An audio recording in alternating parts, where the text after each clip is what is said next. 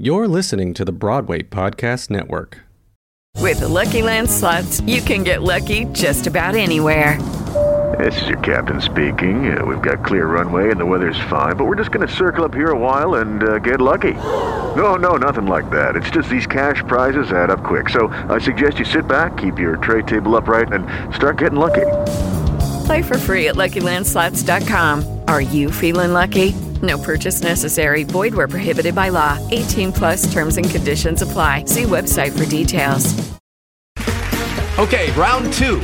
Name something that's not boring. A laundry? Ooh, a book club. Computer solitaire, huh? Ah, sorry, we were looking for Chumba Casino. That's right, ChumbaCasino.com has over 100 casino-style games. Join today and play for free for your chance to redeem some serious prizes. ChumbaCasino.com. No purchase necessary. Void where prohibited by law. 18 plus terms and conditions apply. See website for details. Hi, and welcome to The Compass, the podcast documenting the struggles of life as an artist. I'm Leah Walsh. Hi, everyone. I'm going to keep this short since you'll hear me say all the things and thank all the thanks at the end of the live recording while trying not to cry. I'm so thankful for all of you for listening, and thank you to everyone who is participating in the Patreon page as well. Thank you for helping to make this possible. I hope you enjoy the 100th episode of The Compass. Welcome. Thank you so much for coming. We're going to get started here. And first, I have a song for you from Brendan Spieth, who usually plays the theme music on the podcast, which you will also hear in a few minutes. But first, you're going to hear an original song from Brendan Spieth.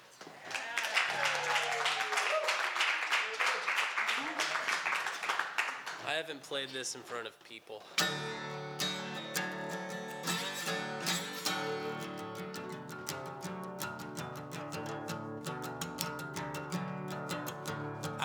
My mind, when it's all said and done, I'm gonna tear down and rebuild. 'Cause it ain't in my bones to pack up and run. I'm gonna tear down and rebuild. 'Cause this old world give me some brass knuckled shoes to fill.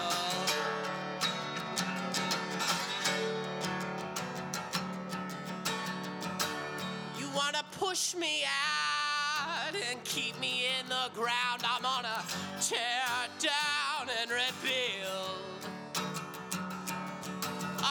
Well, you wanna fight? Well, you better bring your sharp-toothed hounds. I'm gonna tear down and rebuild. 'Cause this world give me some grit, boy, so you better shoot to kill.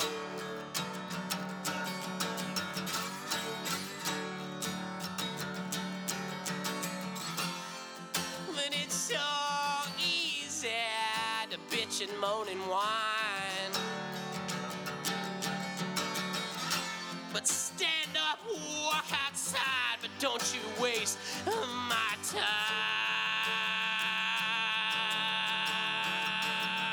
Oh, come on.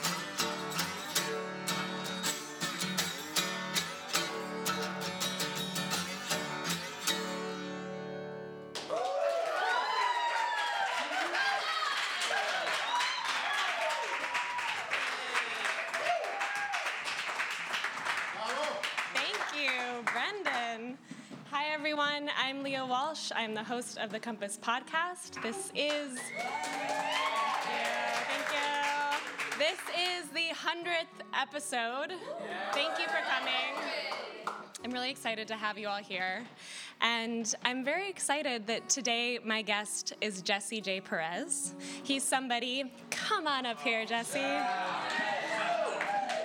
Jesse is an actor. He's a fellow Juilliard grad. He's a choreographer. He's a director. He's a teacher. And he's one of my favorite people to watch. And I wanted to have him on since the very beginning of the podcast. So I'm really, really excited. And here is the Compass theme music by Brendan Spieth.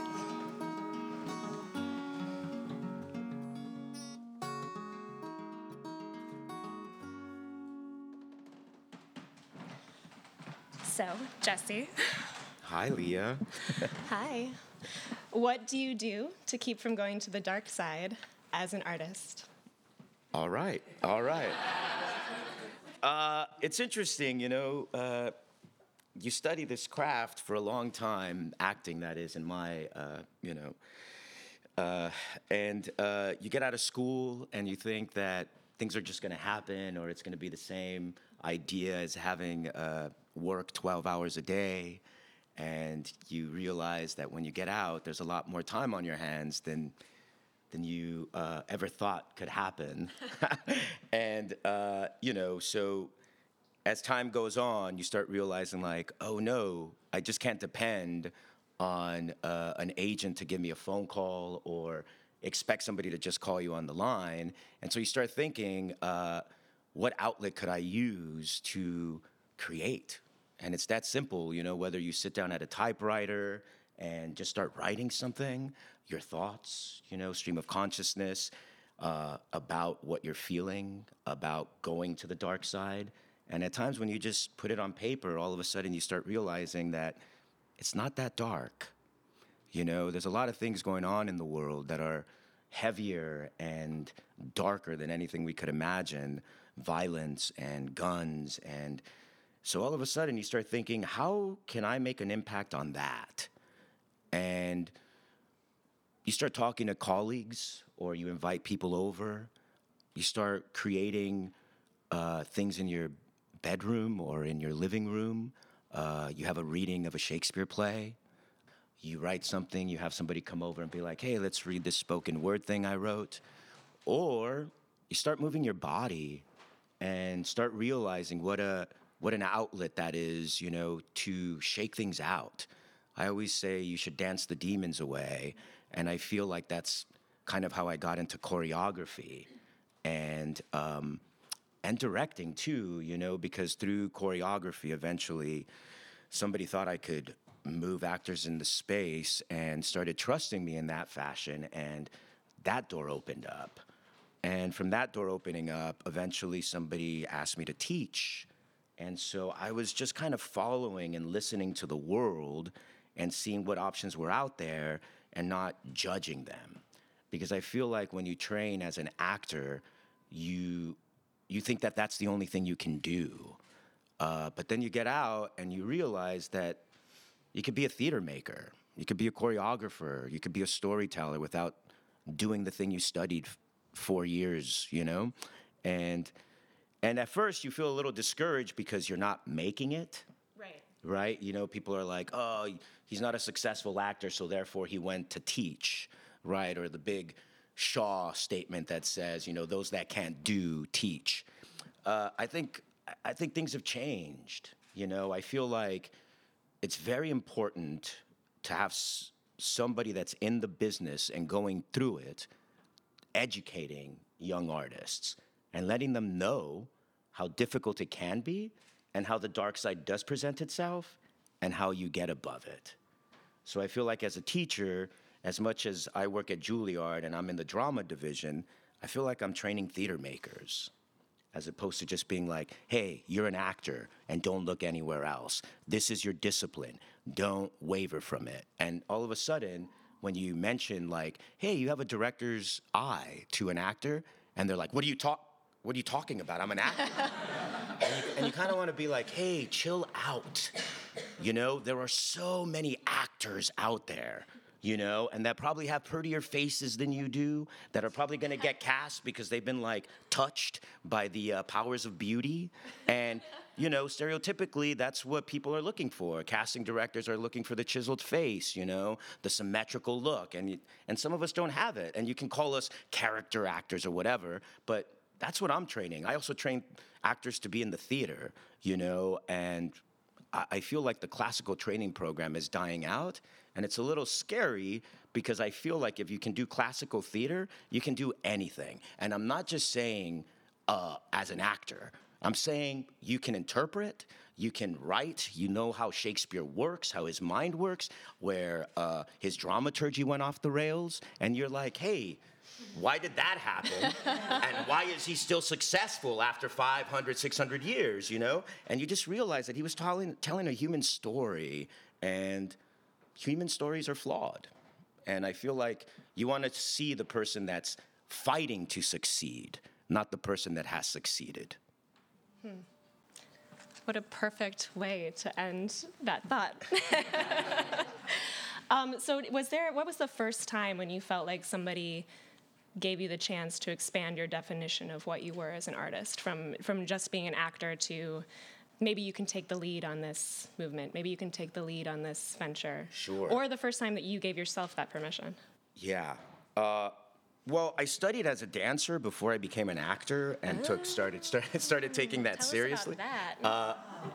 Yeah, I was in this, it was called the Performing Group, and it wasn't called Kids Incorporated, it was called Kids Exclusive. So we were like the low-budget version of that, which goes to say we weren't on TV, we were just performing around places in live performances. And you grew up in LA, right? This is in LA? Yeah, I grew up in the city of Commerce, right outside East Los Angeles. And there was this performing group, and they called me up. A bunch of my friends that were in grade school were like, yo, man, come check out this director who's teaching us how to dance and you know, do these stories. And I was like, what the hell are you talking about? And so I went, and I sat down, and I saw these guys dancing, you know, and it was men or boys at the time, you know, 13 or whatever, and a lot of girls, a lot of young, you know, girls. And I was like, oh man, there's 4 guys and like 15 girls in this company. It's for me, you know? But that's kind of how it started. And so I got involved, and little did I know that they were going to start taking us to ballet classes and jazz classes, and I was going to start wearing tights. And we went to this studio called the Madeline Clark Studio in Hollywood, and she was a rockette. So she taught me how to do high kicks and like tap dancing. But the whole time I was wearing these tights, and I just couldn't, as a kid, I was like, I want to be a rock and roller and play the drums or something, you know? And so it became this thing where I didn't feel at home. Not to say that, you know, it wasn't my young brain at play being like, hey man, this is art and you should just love it. So I started to judge it a little bit. And I stepped away from it, and I went up to the director, and it was a very successful, like I said, it's low budget, Kids Incorporated, but we got hired by Disney because we did the Magic Music Days. So then we started making money, and some of that money went to the directors, and it was like, all right, well, I'm not doing it for money, so I didn't really care. The parents were like, what's going on with the money, you know? But me at the time, I was like, whatever, I'm just performing. And so we did the Disneyland in Anaheim, and then we went to Disney World in Florida, and then they took us to Euro Disney in France, and then they were going to take us to Japan, and that's when I was like, oh man, I can't do this anymore. And we had chaperones, and there was a lot of people, and it was like a whole company, and we all dressed the same during the day, even when we weren't performing, and I was like, what's happening? So, you know, it became this thing, but luckily I had a real good relationship with the director of the company, and I said, hey man, this isn't what I want to do. At least I don't think so. And he was like, well, what do you want to do? And me and my father used to watch a lot of Charlie Chaplin films. So I told him, I said, I want to do what Charlie Chaplin does. And he looked at me and he goes, well, that's dancing. And I said, yeah, but something else is going on. And this guy was smart enough to not be like, oh, okay, well, let's find the first acting class we can take you to and see how we save money. This guy took me to the Stella Adler Conservatory of Acting West. And Stella Adler was still alive at this point, so she was around. And I met this woman named Sandra Tucker, and I remember the first thing she told me was like, why do you want to be an actor? And I was like, well, I've been dancing, and I feel like I want to tell stories. And she was like, okay, go home, read Great Expectations, make a report, and bring it back. Now, that book is huge. So I was like, oh no, it's gonna take me so long to get into that class. But, you know, since it wasn't schoolwork, I was rigorous about it. Right. I ripped through it, right? I ripped through it. I wrote the best report I could. I even typed it up on a typewriter. I'm a little old. I typed it up on a typewriter, and I had this thing.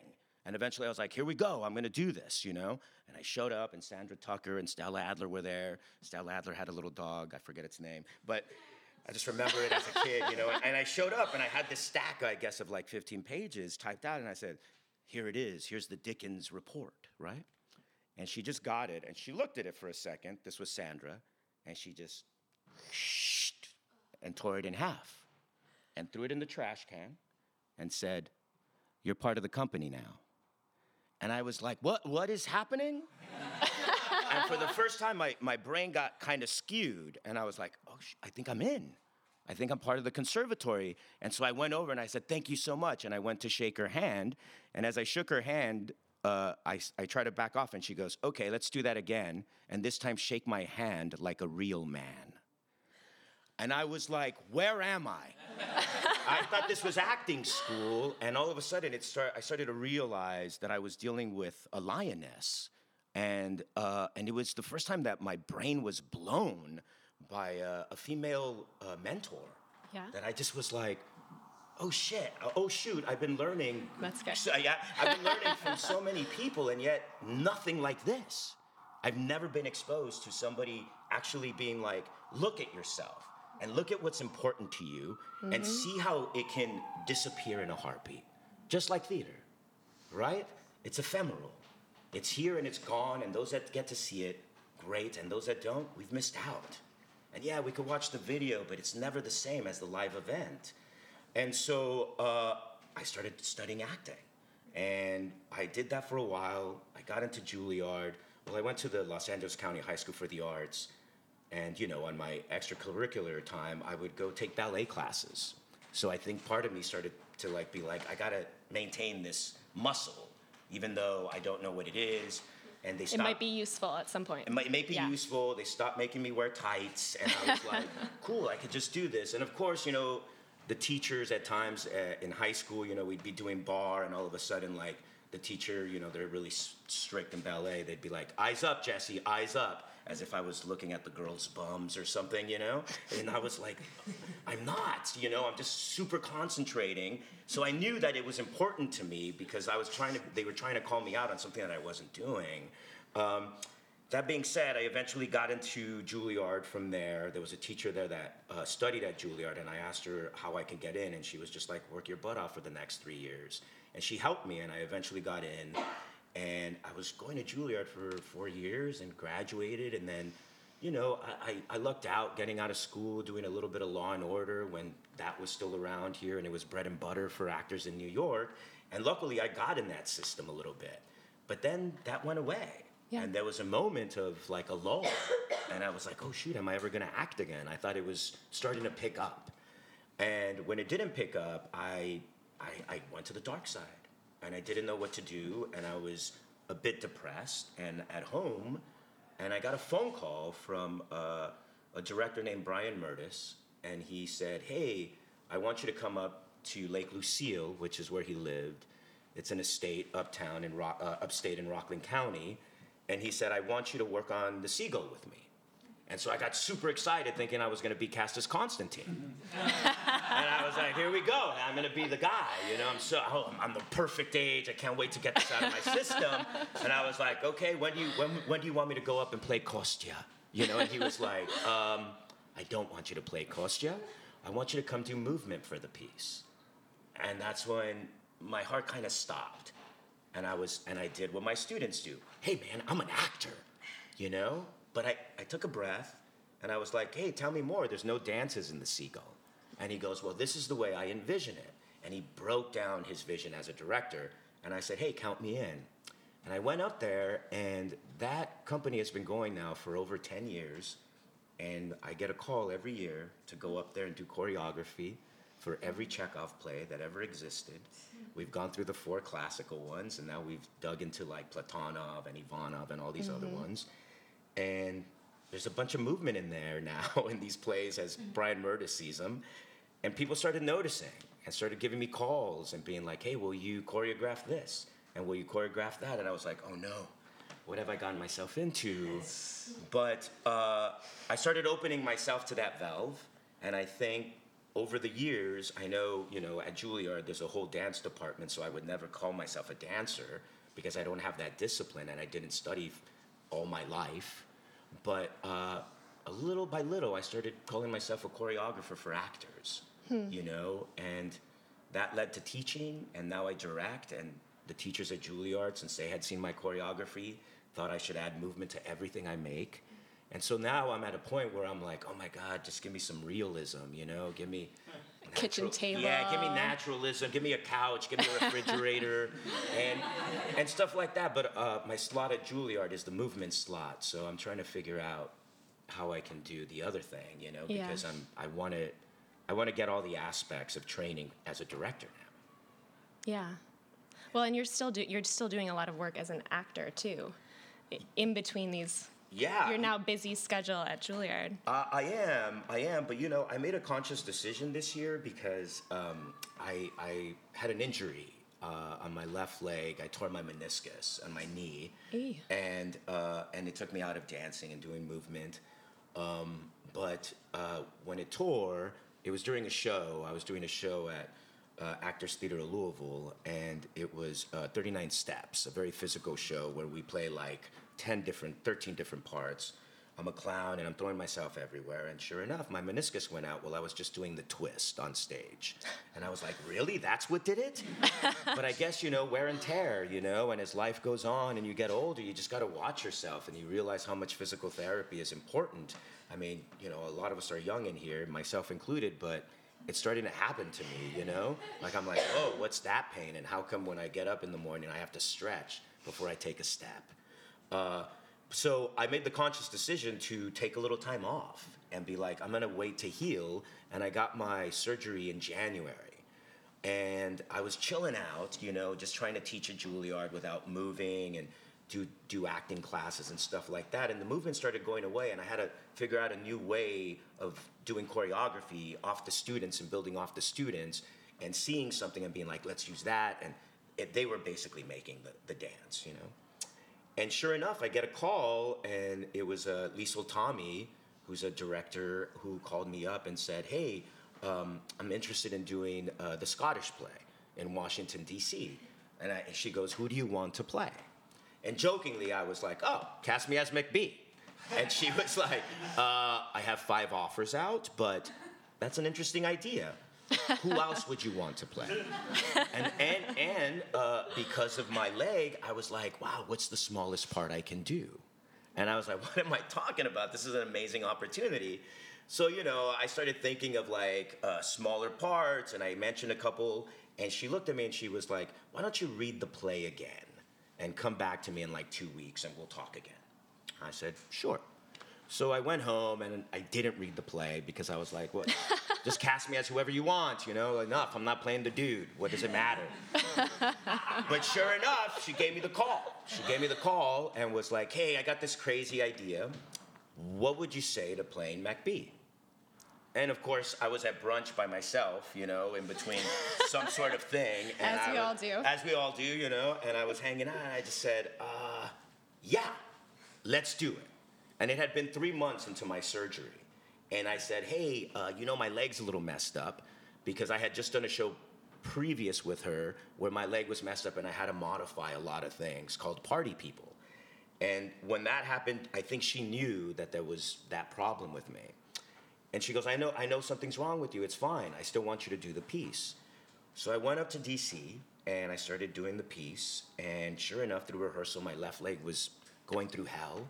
And it would swell up at the end of rehearsals, and I'd ice it. And then we got to the stage, for tech, and it kind of mellowed out.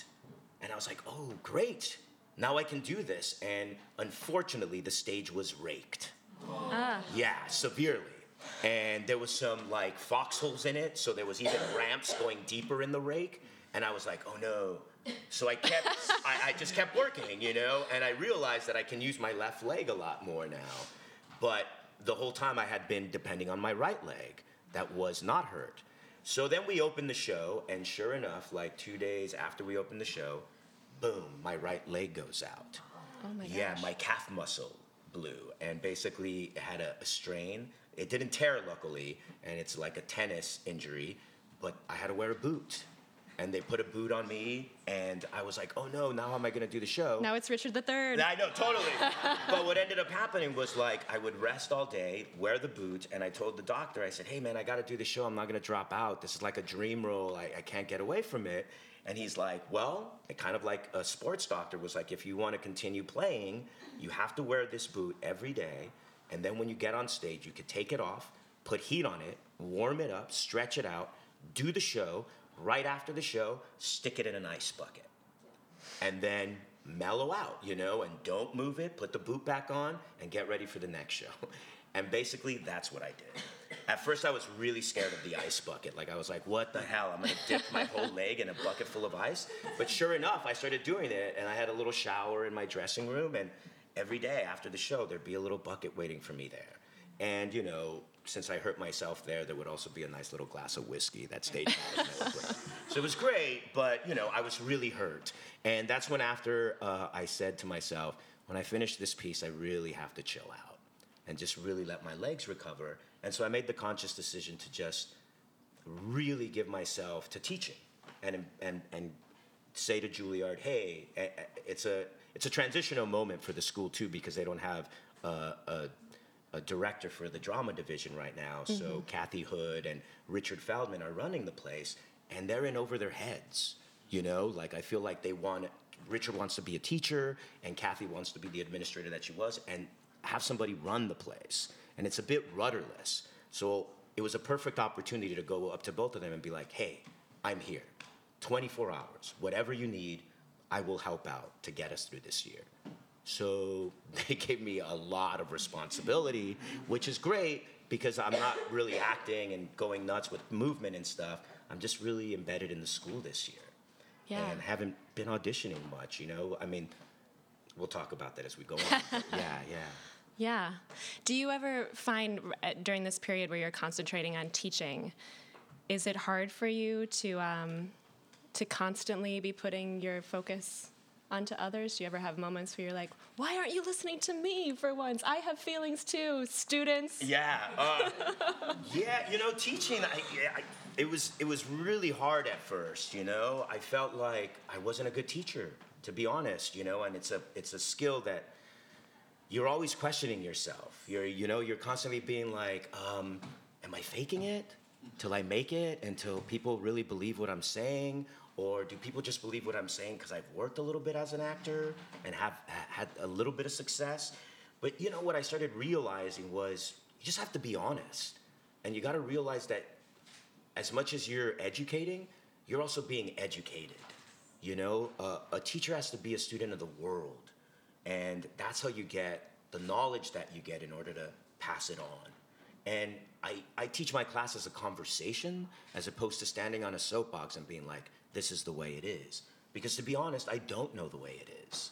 And the world is changing so rapidly that I can, you know, try to drop a pearl and, you know, a week later, it means nothing, you know? For example, there's this huge diversity training going on in every educational system across the country right now because of the state of the world, you know? And it's really difficult to be a teacher nowadays, to be an educator, because people want answers quick and can get answers really fast because of technology, because of social media, but you also get an overload of information, and you come in with a lot of baggage as a student these days.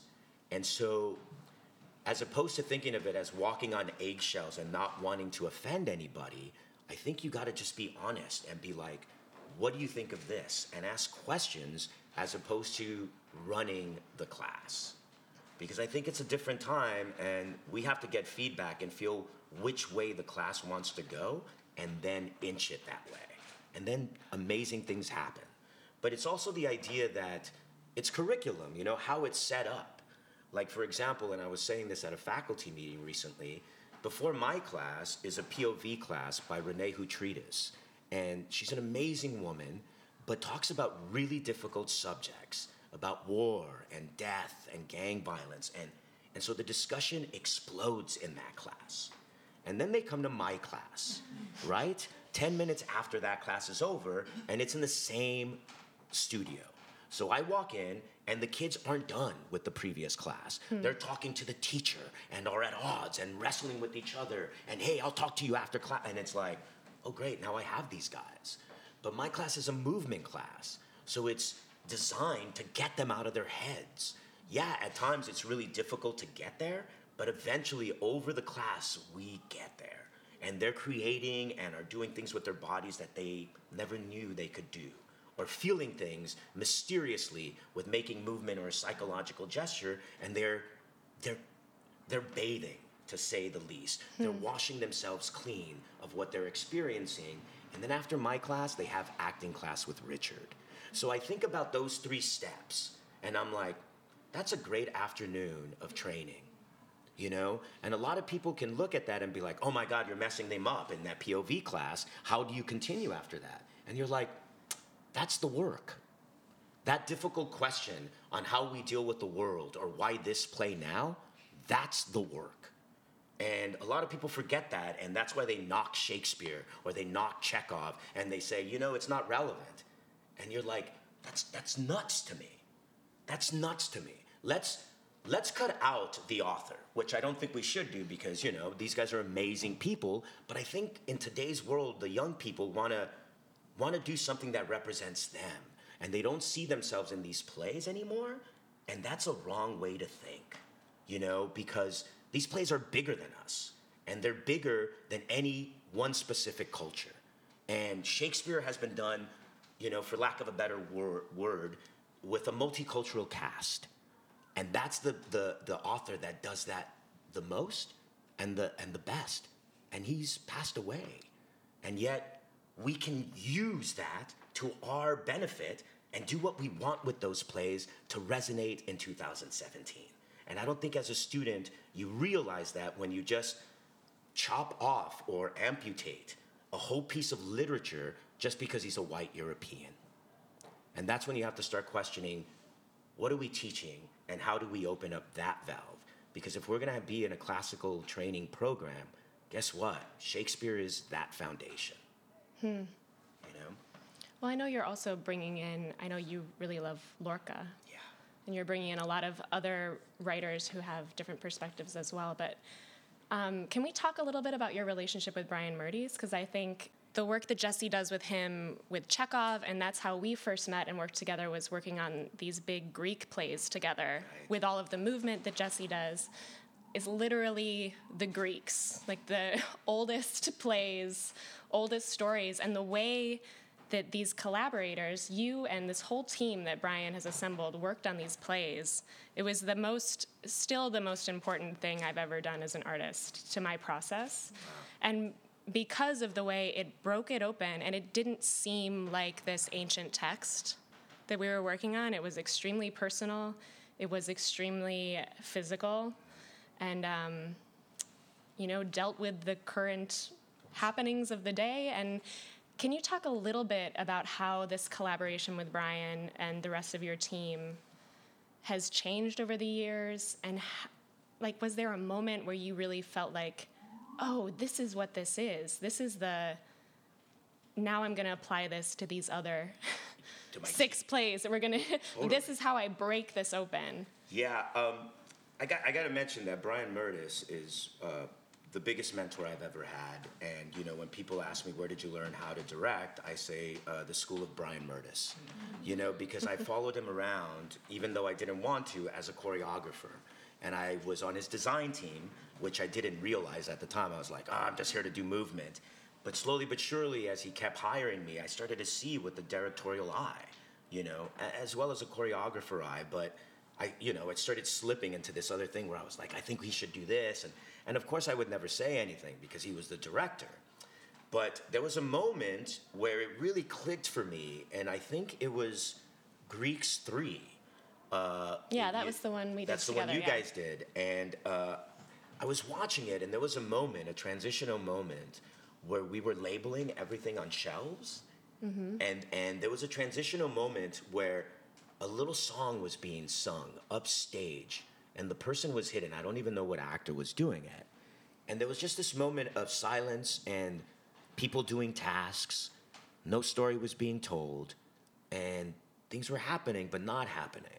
And it was a state of suspension. And I'm watching this thing. And I was like, about to go up to Brian and be like, hey, man, we got to fix this. There's nothing going on. What do you... And right before I said that, he put his hand on me and he was like, this is my favorite part of the piece. And that's when I realized that I was dealing with an artist, a person that I couldn't see through his lens. And I was like, how do I jump to that? And not necessarily saying like, oh, I want to imitate that because I didn't understand what that was. But I just realized that sometimes there's more to the story. There's a nuance that you can capture as a director and highlight. And that's what gives you your signature. You know, that's what Ivo van Hove does. You know, he takes these American plays and he spins them on their head and he says, I'm going to put it in a classroom. You know, oh, I'm going to put, Streetcar Named Desire, this thing in a bathtub. And all of a sudden you're like, wait a minute. Or, hey, this is how big your deck of cards is as you play the card game. And then your swords are going to be these olive picks. And you're like, I don't comprehend, but yet something's going on that's visceral, that's nuanced, that's bigger than we think it is, and hits an emotional chord in people's bodies because it's a mystery. And I feel like human nature is a mystery. We don't know what that is. We could just strive to be good people, that is, in the world. But sometimes emotionally, we have no idea where these feelings come from. And I think when we can share that experience and sit together and go through something like that, an electrifying sort of sensation, and look next to us and be like, oh, shoot, I'm not alone. And we're all still sitting here. This is okay. I think we're all learning something together. And I don't think, necessarily like theater should be an educational tool, but it's okay if it is. We're trying to tell the story as best as possible. And what people get individually, we can't control. The people that are going to hate it are going to hate it for whatever reasons, but the people that are going to love it, those are the ones we want to concentrate on, because then we can elevate this thing and it becomes transcendent, And that's the type of work I want to make. And I felt like Brian was doing that in that moment, and I didn't understand. So I'm striving to understand still. And, he works with a lot of crazy guys and women. Like his set designer is Debo, who creates on site. Amazing. She's amazing, but creates on site. Like I've been working with her at Juilliard, and she designs my shows there when I do a third-year show, and she wants to do it like she does with Brian. But at Juilliard, you can't do that. You got to send in a set design and then a model and stuff like that, and you can't wait for the first rehearsal to be like, I got this idea, Brian, I got this idea. It's like, no, we got to you got to take the first leap, and then I'll catch up to you. So it's really hard, because those designers have a way of working, and yet sometimes they have to succumb to the system.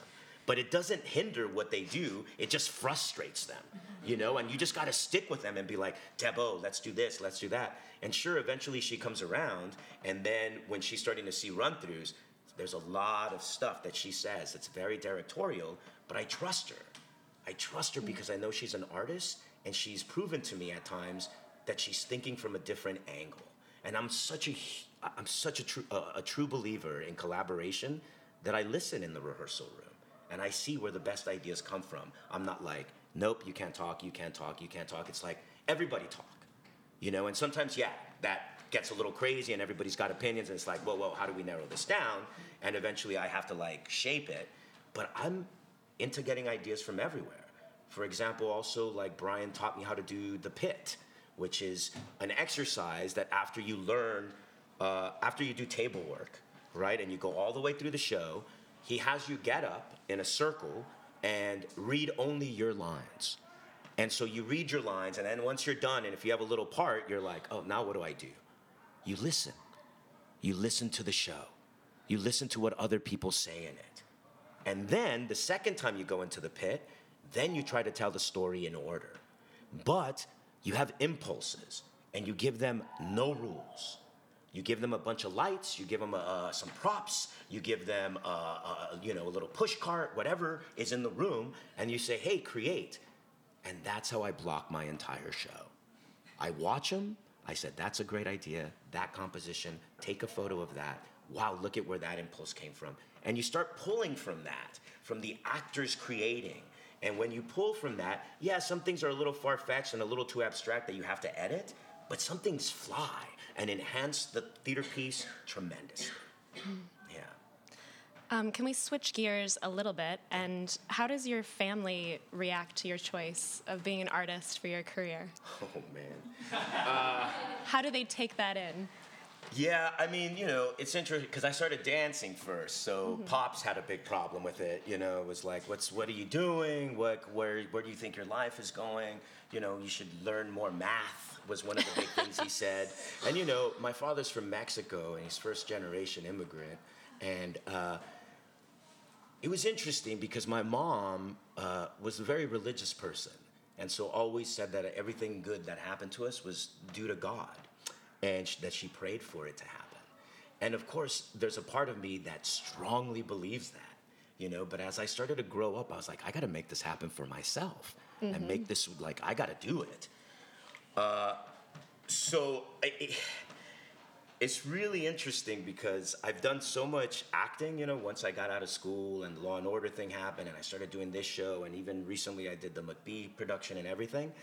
My mother, I remember when I called her, and I had been working choreography at Juilliard and this and that, and eventually they gave me a third-year class, but just 2 years ago they made me faculty. And I called my mom, and I was like, hey, Mom, I wanted to tell you something. Juilliard finally made me faculty, and I have a permanent position. I teach a first-year class every week, and sometimes 2, and they asking me to do this, and then she goes, ay, mijo, you finally made it. And I was like, well, what about all the other things I've done? And nothing mattered, It was like the name Juilliard and what she understands about theater and art and stuff, she was like, as long as you're teaching at the place that taught you, you've made it. And it blew my mind, I was like, what am I doing all this other stuff when I should just concentrate doing this if it pleases Mom? It brought a huge smile to my face, but I mean, Mom's been super supportive, and Dad's had to come around, I guess, because Mom talked to him, But eventually, Dad started calling and saying, at one point, he saw a production I did, and he looked at me and he goes, not because you're my son, but you're a pretty good actor. And those little comments like that are what really keep me going, There was a director at school, too, named Becky Guy, who used to ride me all the time, and give me all these notes and was gonna put me on probation and was gonna kick me out of Juilliard. And eventually we got to do this third-year project where she gave me the lead. And it was a big language play by Schiller called Mary Stuart. And I was nervous because I thought I was gonna get kicked out after this test. So I worked so hard and, put this difficult text in my mouth and learned it and was trying to get my body involved. And I remember we got to a certain point where she would just always get on me in note sessions. And I tried to do the final scene of the play, and I didn't really know my lines, right? But there was a whole soup that I had to learn. So I was like, I don't know my lines, but I'm really trying. I picked up the page, and I was stumbling. And so we got through the day, and she was giving notes. And eventually she goes, Jesse, in that Act 4 scene. And she stopped, and she goes, you know what to do. And it was the biggest compliment that I've ever gotten from such a tough teacher, because there was trust. All of a sudden there was trust. And she was like, you're growing and I know you're gonna get it. At least that's what I got from it. Maybe she was really upset inside, but I don't know. Have you thought about moving back to LA at any point? It's interesting that you're from one of the cities where actors feel like they have to live. I have, but I feel like LA needs more theater, and that's what really gets me going, and I feel like the theater is in New York. Now, mind you, or in the East Coast, I should say. I feel like I've done a lot of regional theater in the East Coast and very little in the West Coast, except for Berkeley Rep, and when I work in Berkeley, of course, I call my parents, oh, come see the show, and they get so excited, huge caravan, and family comes up, and it's really great, but, sure, I'd like to work at the Music Center in LA and all of that stuff, but when you audition, there's mostly auditions for the East Coast, unless you're living in Los Angeles or, have an address out there. And I do. I also just hate driving. You know, like it's not my thing. I despise driving. I hate traffic. I love taking public transportation, even though lately the MTA is terrible. But you know, I just like the idea that you can hold a script and continue to work, or think about a movement, or some music, and not have to concentrate on the road, but can hang out in a subway car and keep building, and it doesn't stop. You know, and the electricity in New York City, the vibe, there's nothing like it. You know, to run into people that you know or artists that you admire, it's a constant situation here in New York. I feel like the best accidents happen in New York. You know, if you stick around long enough, something's gonna click, or you're gonna find your niche, and you're gonna be like, hey, I can do this, and I love doing it, and it feels good doing it, and other people want me to keep doing it. So why shouldn't I do it? You know, and it just keeps growing in that sense. And you know, a lot of my students have started to veer off into different arenas of theater making, and they started to call me and be like, "Hey, will you help us out with this? Will you be in this short film I made?" And of course, I'm the guy that's teaching that, like, "Hey, be a theater maker," and then I'm gonna be like, "No, I'm not gonna be in your film." It's like, oh shoot, I think I encouraged them to do that. I need to show up. And so I zip them out, and I'm like, yeah, what time should I be there, even though I'm not getting paid, and this isn't SAG? But it becomes a passion project, and you're like, hey, man, if SAG comes down, you better put me on the producer end and say I helped, even though there's no money involved, just because you want to support their work. And these guys are writing good material, you know, and all of a sudden you're like, wow, they're taking flight, and what if they help me take flight again? Mm-hmm. And there's no denying that fact. I mean, there's a lot of young artists that are so talented and are going to surpass their teachers, and that's what you would hope. Well, and that's so exciting that you're open to that, because collaboration is so important to you. You've made it clear that I encourage wherever you're going, and even include me in it. Yeah. Like, there's just not that line of like teacher-student anymore. Yeah, it's really hard, you know, to have a hierarchy in the arts. Like, if you get into a room, and sure, I've seen it, you know, there's... Some people love to make that clear. Yeah. Oh, there's the director. I run the show. What I say goes. Yeah. Oh, what are you talking about? Trip. Not a lot of conversation here. This is what I want. This is what it is. Table work is 2 days. We're up on our feet. Hey, don't move that arm there. Hey, sit on this line. Hey, there's nothing organic about your performance. And sure, as an actor... you got to embody that. That's our job, right? That's what we were taught too. Hey, man, you're going to get these hard directors, and you got to figure it out. And you got to, like, think about it or obsess about it to figure out what it is, how you can incorporate yourself into what they're asking you to do. And, you know, I'm all for it. But some of the best work that I've ever seen comes from collaboration.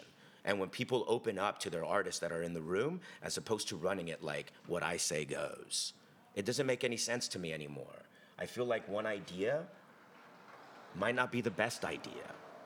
And so it's nice when people have more than one idea and put it in the room. And sure, it pisses people off, but at the end of the day, you have more information on which way this play can go or not go. You gotta make choices. You gotta try things. Otherwise, it's not a choice. You know, everybody's always like, oh, I made my choice. And you're like, well, what are the other 3 choices you didn't make? And people are like, oh, and you're like, no, that's it. Otherwise, it's not a choice. You just took your first impulse and said, that's it. And you're like, there's a lot more to explore. And, you know, I'm not saying... You can always go back. Yeah, you can always go back. You've seen that, and, you know, you felt what that was, and you try other things, and if it doesn't work, you always got that first draft, if you want. But, yeah, you know, I think things grow out of collaboration, and that's when you know. And I feel like when you watch a show... you see when there's somebody at the helm that just was kind of dictating everything. Yeah. You know, it doesn't feel like the artists are living in it. They're being told how to live in it. How do you approach auditions differently these days? Oh, man.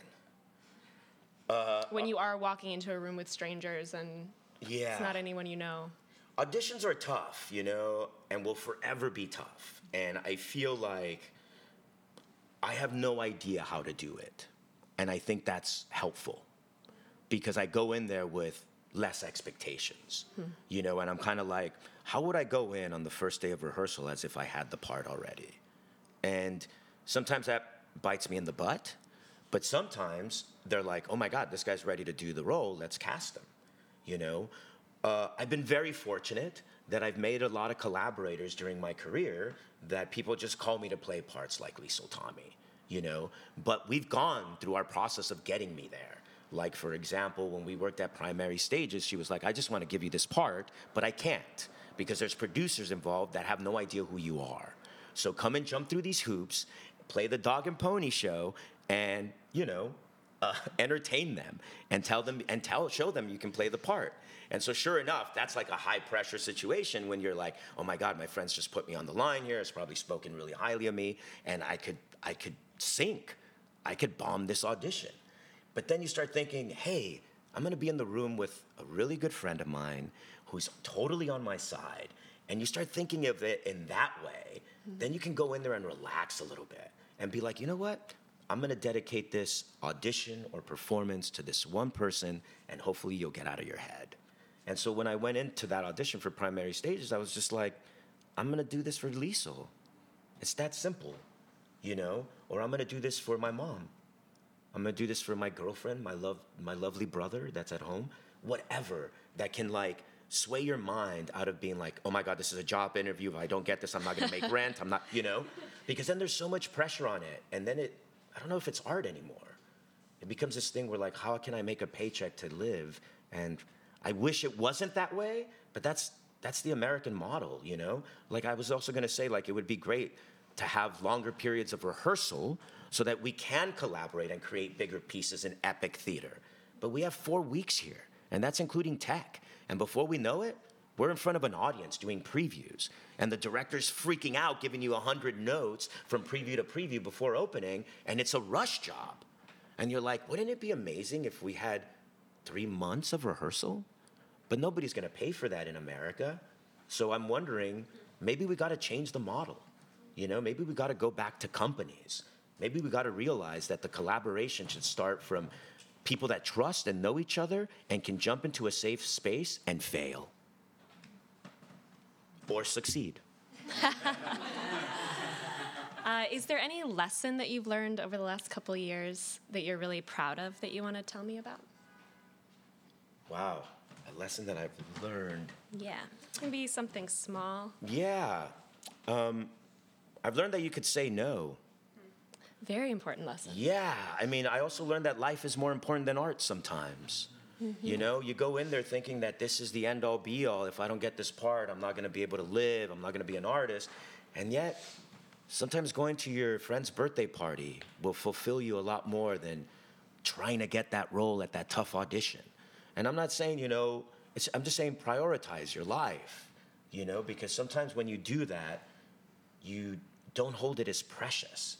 And so therefore you can mess it up a little bit, and people see the humanity in that and they're like, what is that actor doing? I don't get it. Bring him back in, you know? As opposed to being like, this is how you nail the scene. I got it all polished. Let me do it.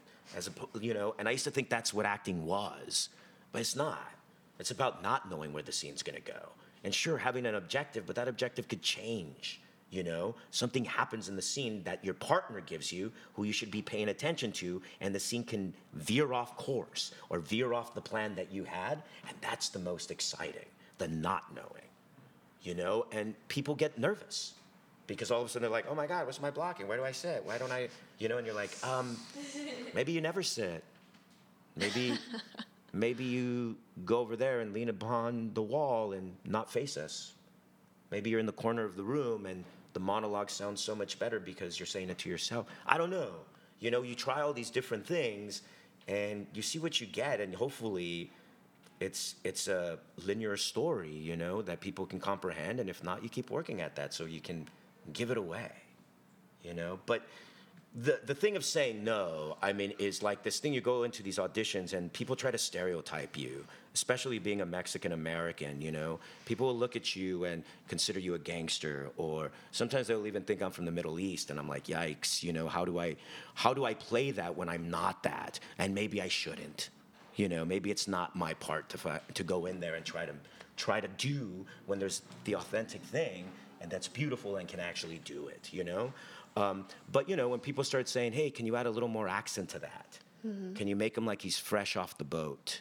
You know? And all of a sudden you're in that audition and you just say, you know what? No, I can't. No, because I'm shaming my culture. Or I'll think of my mother sitting in the front row of the theater and turning away. And that's when you realize, hey, you know what? I don't need to do this. You know, even if it's a big Broadway production and you know the director and they're encouraging you to go in that direction, and you're just like, no, I'm all right. And I've had agents look at me and be like, are you afraid of Broadway? And I'm like, no. I just want Broadway to come to me in my terms. Like, I don't want to do that part. And I don't want to do, you know, I don't want to shame my culture. I have no desire to do that. Yeah. And maybe you saying no is going to hopefully make them rethink the choice of them asking people to do that. Yeah, I've said no in the past, and those same directors have called me back in, so I don't think I've severed ties in a way. Maybe they respect me more. I don't know. Yeah. We don't have to talk about this if you don't want to, but I was wondering, your amazing partner, Sophia, is in the room. Who's also an incredible, incredible actor. And I'm wondering how that is for you guys to be in a relationship with another artist. For 10 years. Yeah, Congratulations. Almost. Almost 10 after years. Thanksgiving, the day after Thanksgiving. What ways have you made that work, dealing with each other's up and down lives as creatives? Yeah. You can also say no, especially after that last question. You can say no. Or I could say yes. It's wonderful. I mean, it's had its challenges because, you know, the business does work on you in certain ways and can make you really sad and at times really elated. And sometimes your partner's in the opposite end of that, where they're feeling the opposite that you're feeling. And you just got to open up and give space to each other to feel what you're going to feel and then talk about it after the fire simmers down a little bit. But you got to realize that when it first happens, it's going to be in your face and coming at you 100 miles per hour, and it's not going to stop, and everything you say is wrong, and you say, okay. And then next time you switch. Yeah, and then next time it's me, right? Coming home from a terrible audition. They told me to do it like I'm fresh off the boat. I can't, you know. And you're so nuts, you know. And then all of a sudden you start understanding each other's vibe or energy on when something bad has happened or when something great has happened. And you have to celebrate the little things in life that make you happy. Otherwise, you're gonna sink into a depression that's really tough to get out of, because dating an actress, it's going to be up and down, you know, with the business, that is. It just fluctuates and fluctuates. And sometimes you can be on top and you can have, you know, 10 months of work and be okay. But then when that goes away and there's a hole there, how do you pick yourself up? And I think that's what you're talking about, that dark side, you know, and how do you talk to your loved one to say it's okay? And how do you not make your happiness dependent on having a job?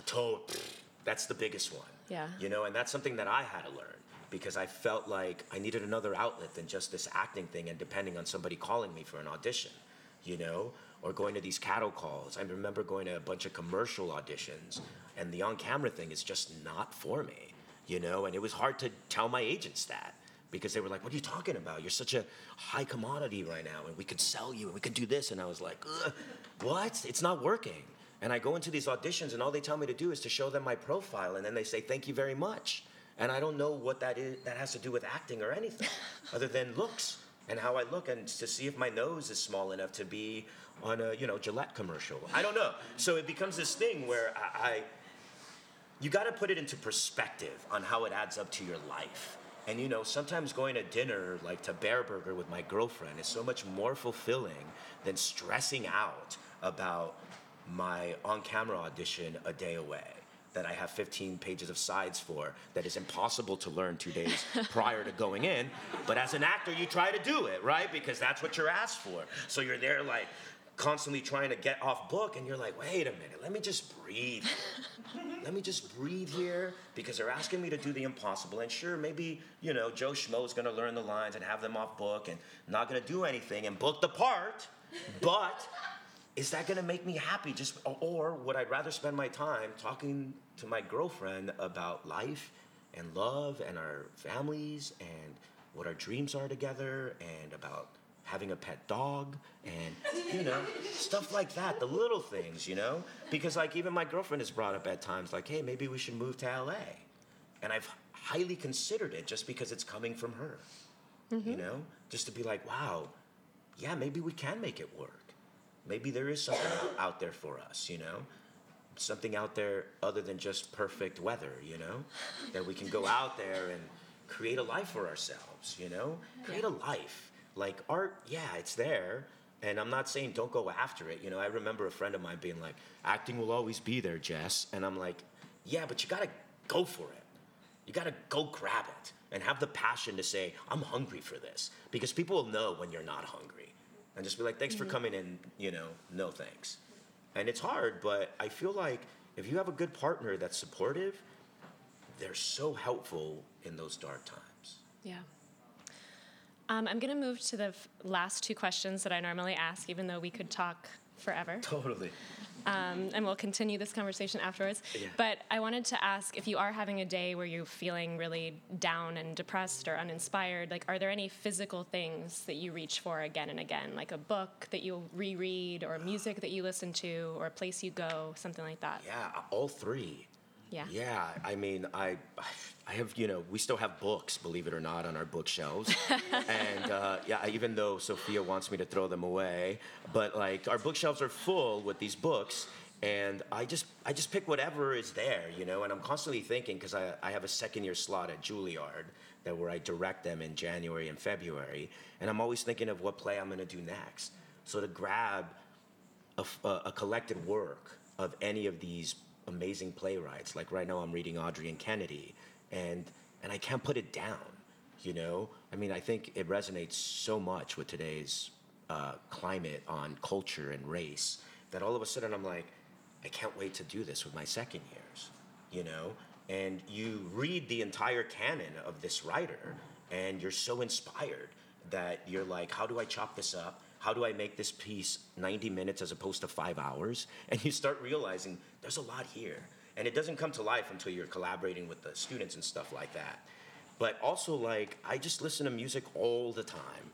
I listen to music all the time, constantly. We have, like, you know, the Bluetooth on, even though it's not playing anything. But, like, there's music constantly playing. I'm constantly thinking of what's inspiring me to make movement to. You know, something will come on and I'll just start moving. I'll be like, I think this is the song. But also, you know, I love going to Tryon Park and sitting by the water and just taking it in, seeing the reflection of the sun on the water and on the trees. And I like it when it's a little cold, like I'm really into the fall. So I think the seasons help here in New York. Yeah. You know, like it's nice to have change so that it's not a constant thing, you know. And I'm not knocking LA. I think LA is beautiful and my parents are there, and it's always on my mind to go back there and be with them. You know, it's not necessarily about the art, but I want to be with them as they're getting older and help my brothers out, you know. They're totally healthy and beautiful people still, but they're getting old, you know, and so that's in the back of my mind at some point. But yeah, it's like pick up literature, anything, you know, get out of like the news feed, because that really turns people the other direction. And I'm not saying don't worry about the world, worry about the world, but then also have some time for some leisure reading, you know? A little story always helps. Pick up, you know, I don't know, Arabian Nights or something, you know? Read poetry. Oh, pick up Beckett's poetry. That always messes everybody's head up, you know? And, you know, he's got a whole collection. I mean, it'll take you at least 3 weeks to get through that thing, even though he writes really sparsely, you know? There's nothing there, and yet there's a whole world. And then, is there anything that you've seen recently of any art form that you want to recommend? Oh, wow. I know you've been busy, you're in rehearsals right now. You know, I just saw Denise Goff do People, Places, and Things over at St. Anne's Warehouse, and I think it's one of the most amazing performances I've ever seen. And I love that the most inspirational people in my life right now are women. And I think she's exciting, and I can't wait to see what she does next. I saw her Angels in America on a film screen because I wasn't in London, but it's coming, right? Angels in America Parts 1 and 2, and she plays Harper in it, and it's mind-blowing. And it's not only because of her, it's because of the entire cast and how they interpreted the piece. And I know it's an American piece, and we're like, oh my God, the Brits are getting a hold of it. But, hey man, if they can embody that writing, why would we deny them? You know? And the way they interpret the angel in that play is unbelievable. Unbelievable. Like nothing I've ever thought of, or as a director, or even as a visual artist. And that's when you're like, whoa, these guys are expanding the art form in a medium that I can't label anymore. I want to see it. Yeah, she's awesome, and it's heartbreaking. So heartbreaking. The play uses meta theatrics in a way that I've never seen. Where it becomes part of her flaw, and yet it's a way of telling the story that's a little disconnected and gives you an objective point of view. But there's no way of denying how fierce an animal she is and how deep she's going into this story. Mm-hmm. Well, Jesse, thank you. Hey. Thank you so much. Oh, absolutely. Thank you. Keep going. Thank you.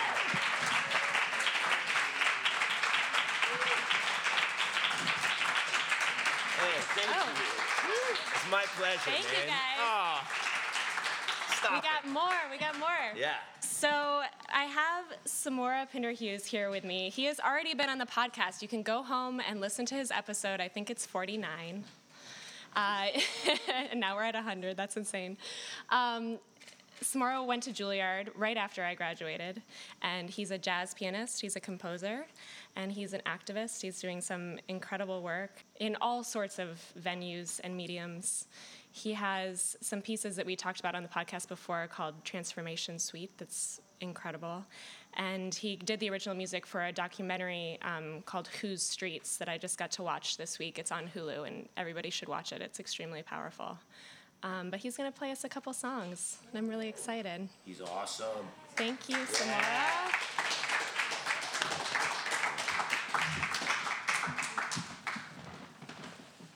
I don't know if you want to tell us anything or just jump in. It's up to you. I have a super tiny voice, so just maybe you guys over there, you might have to go like this a little bit.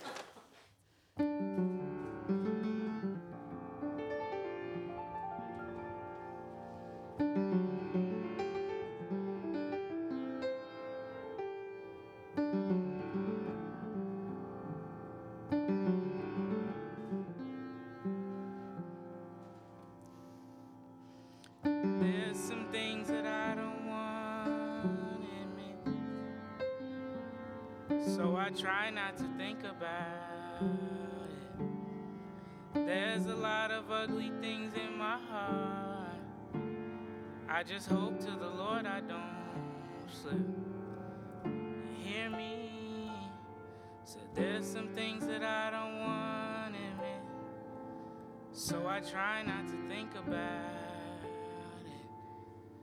There's a lot of ugly things in my heart. I just hope to the Lord I don't slip. I wonder what it's like to let it out. That part of me that I'm so afraid of. It holds on me and tosses me about. Doesn't seem to be something I get away from. Tell me, how do you name those well-kept secrets that you never say out loud? And why does the body see these demons but keep me from calling out? I guess I'll just say it's a process, one day at a time. There have been weeks when I already lost it, but I came back every time. There's a whole entire world that I've created in my mind, and it's so much more real than the one I see outside. I've populated it with people who can see that I'm no good, and who know all the best places where I can go to hide. And I'm haunted by the ghost of my best friend, who just left me to head to the next world. But I'd like to believe it's the West End, with a room full of art and his best girl. And it's positive that I could feel him, but I don't know if I took advantage of the times he was right in the next room, 'cause my pain was such I couldn't stand it. Tell me, how do you name those well-kept secrets that you never say out loud? And why does the body see these demons but keep me from calling out? I guess I'll just say it's a process, one day at a time. There have been weeks when I already lost it, but I came back every time. When you ask me what's wrong, you might think I don't hear you, but that's not the case. I just might not respond. I don't want to be near you, 'cause I'm so ashamed. I just keep the TV on and just let it wash over all of these many fears, and hope I'll wake up less weary tomorrow morning, and hope I'll wake up less weary tomorrow morning. Guess I'll just say it's a process, one day at a time. There've been weeks when I already lost it, but I came back every time. And I'm just trying to keep my faith, but I'm looking for more. Somewhere I can feel safe, in my holy wall. You know I'm trying to keep my faith, but I'm looking for more. Somewhere I can feel safe, in my holy wall.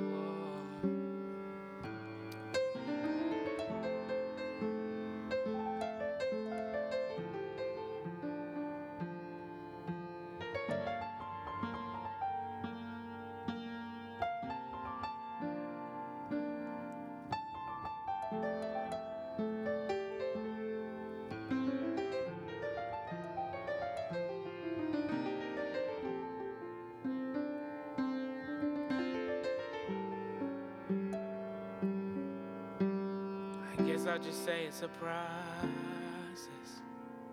Guess I'll just say it's a process.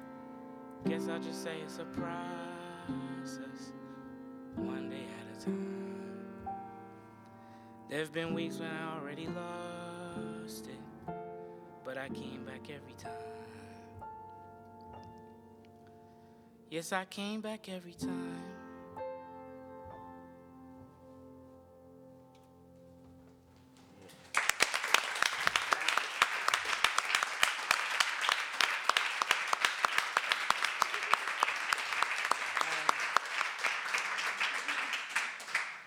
It's very strange to sing into a microphone that you don't hear. I'm very happy to be here. I'm a big fan of both of these people, and Frankie, who I've known the longest since I was a freshman at Juilliard. It's crazy. So I thought I would do that song because I felt like it was connected to, you know, what you guys always are talking about on the podcast. And I guess I'm just gonna do one more short song, and this is connected to the activism, the work that I did on this film, Whose Streets. We'll actually be doing an event that's called Blackout Black Friday. We do it every year on Black Friday. It's a boycott of Black Friday. If you have to shop at black stores. And every year we do like artistic performances around the country on that day, so that people that have nothing to do and usually shop, they can go do that stuff. So we'll be screening Whose Streets at Lincoln Center.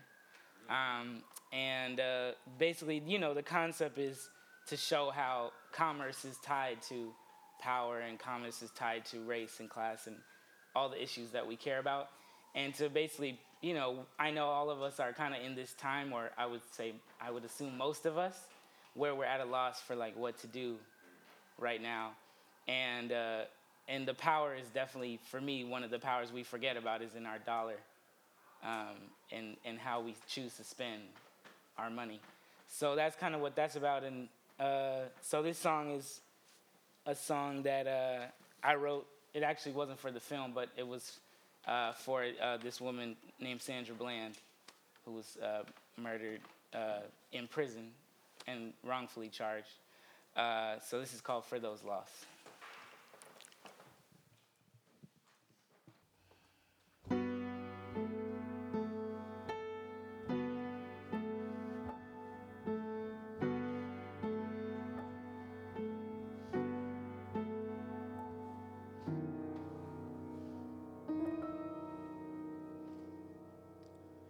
Promise me I'll be alive when I leave my home.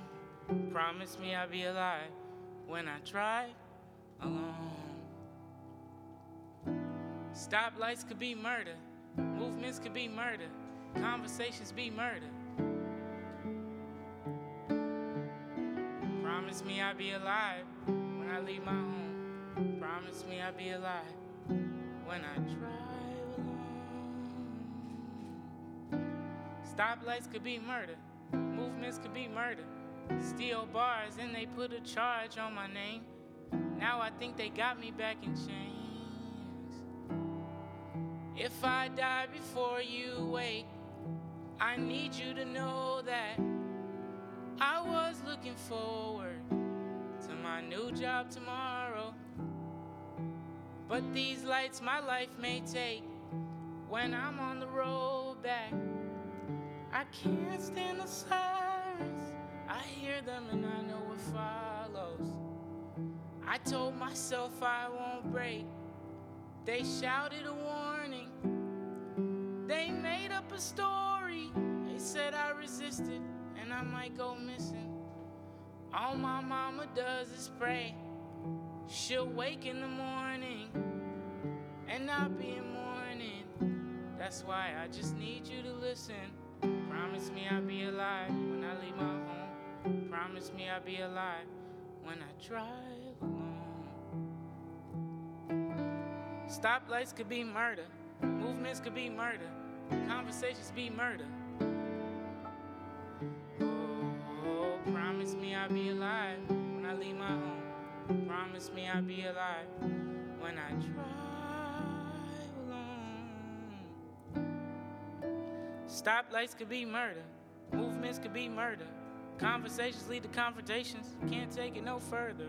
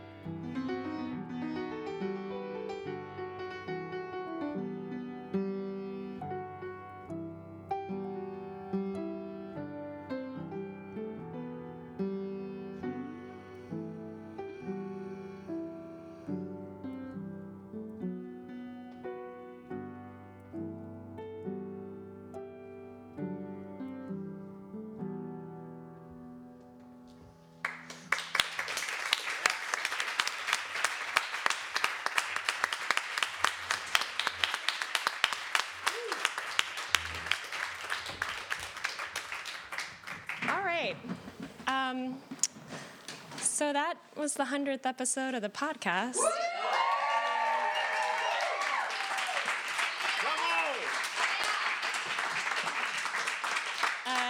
So that happened. I just want to say thank you to all of you in this room for coming tonight. It was really nice to have it be something that we could all share. I was telling Frankie the other day that, you know, this has been a really powerful thing in my life over the past years, and it really changes my day and changes my heart every time I get to sit down in a room in our apartment or in a room at Juilliard and like just sit with somebody who I really respect and who I like share a wavelength with and just talk about things that matter to me and that matter about the world or small things that matter about us being human or having our hearts open and not something superficial. But I do end up spending a lot of time alone the rest of the time. Like I spend a lot of time one-on-one doing the interview and then a lot of time alone and just throwing this out there and hoping that people are listening to it. So this feels really nice to be in a room with all of you and to share it in real time. So that's exciting. And as far as the 100 episodes go, I'm really proud of the conversations we're having, and thank you guys for letting me tell you stories. I'm really happy to be documenting the artists that I know, the artists that I've been introduced to. I think you're all doing incredible work. You inspire me so much. And this has been a hard year, I think, for everyone. It's been a hard year for our country. It's been a hard year for me personally. And I'm still struggling with these questions every day, which is why I keep making the podcast.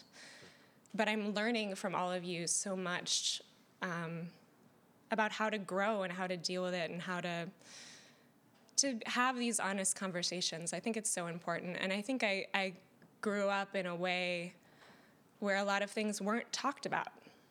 And the more I grow as an artist, the more I just know it's so important to just talk about what you're experiencing and what you're feeling. And we could solve so many things if we just did that a little bit more. So thank you for allowing me to share these with you. And I'm going to keep going. So. Good. Yeah.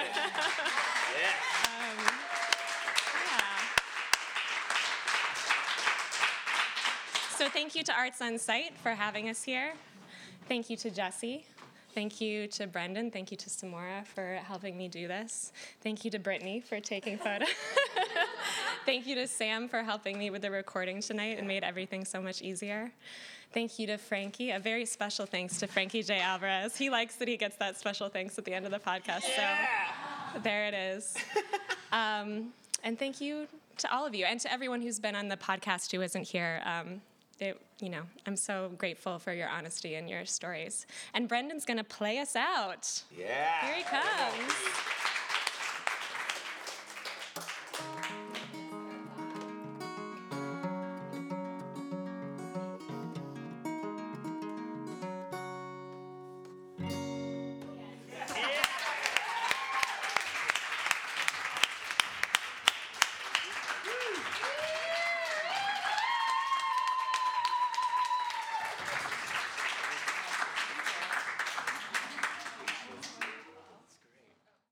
Hey, it's Leslie Odom Jr. here on the Broadway Podcast Network to tell you about the Rise Theater Directory, a program of Maestro Music. Rise is a national online resource designed to connect and empower backstage and administrative and creative theater professionals from underrepresented backgrounds.